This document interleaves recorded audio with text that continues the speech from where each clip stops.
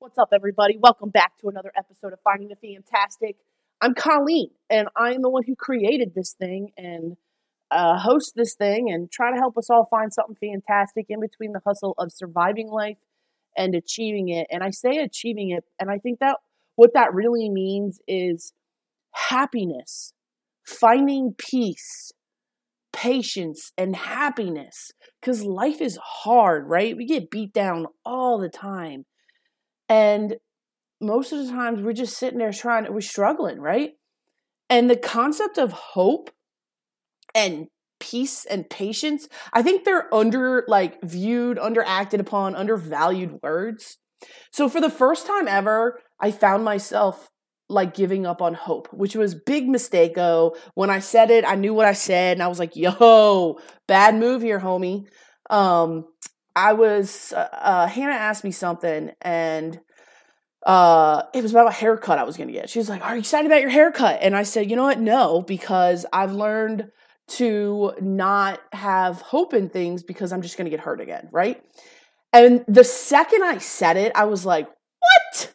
I'm like, first of all, haircuts are exciting and they're fun and they're a change and I love them and I have a great barber. But second of all, Colleen, really about the hope? Hope is so important. Hope is so important for us as humans. And I get it.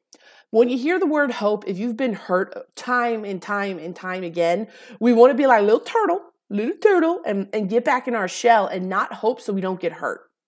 But if we never open ourselves up to hope and to get hurt, then we never get the joy and the exhilaration that comes with hoping and then the thing actually pulling through.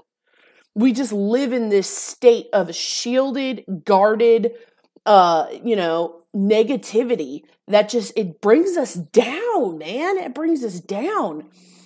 And, I'm all for protecting my heart and I'm all for you protecting your heart, but there's a way to do it. There are boundaries that we have to learn. I've been learning a lot about boundaries. They're very important. But shutting off hope is not a healthy boundary. Shutting off hope is not healthy traits.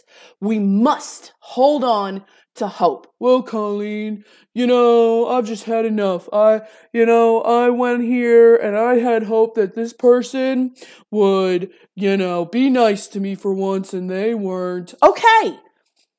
That's not hope. That's not hope's fault.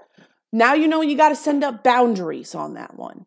But the hope that comes with the anticipation that good things might happen is a beautiful thing. And you missed out on that because you really ultimately didn't throw the full throttle of hope into it in the first place. We got to send it. We got to send it with the hope. We got to get excited. I get excited just going to places. I get excited going to a new store, a new shop, meeting a new person. That excitement, that exhilaration keeps me going every single day. And I found recently, because I've been very depressed, I found recently that my giving up on hope took away all the joy in those small little things. And those small little things are how I find my fantastic, right?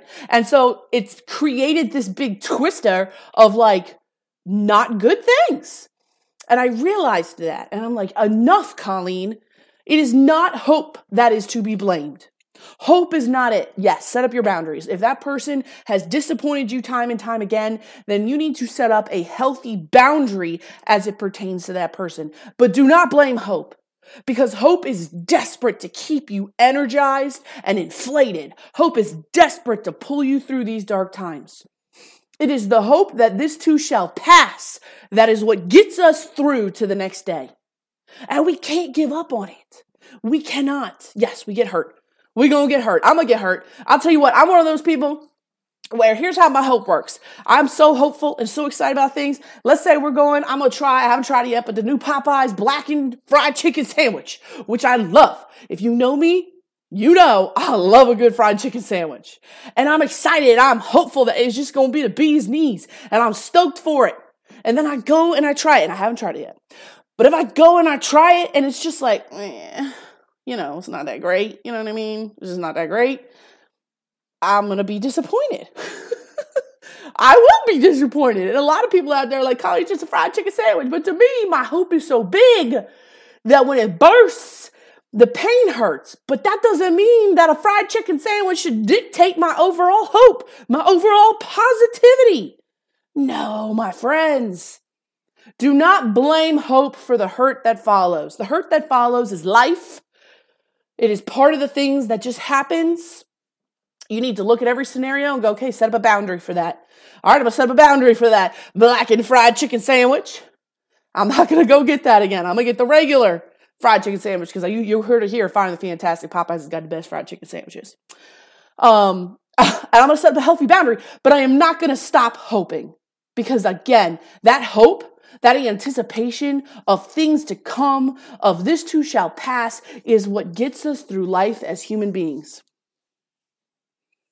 With hope, though, we got to have patience. And I'll talk about patience another time because patience is tough. Like me, when it comes to hope, I'm hoping so hard and so quick. I'm ready to roll rock, but I have to have patience with that hope. It's so important. I think because we're in a world of instant gratification, like instant things, it's hard to learn the art of patience. Like, I am not a patient person at all, right? But I've got to learn to be patient.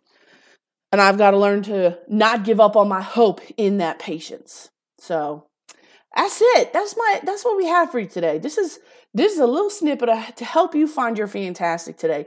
Please don't give up on your hope. Please don't do it. It's so important. You need it. You need it to survive. All right. With that, I gotta go. See ya. Bye.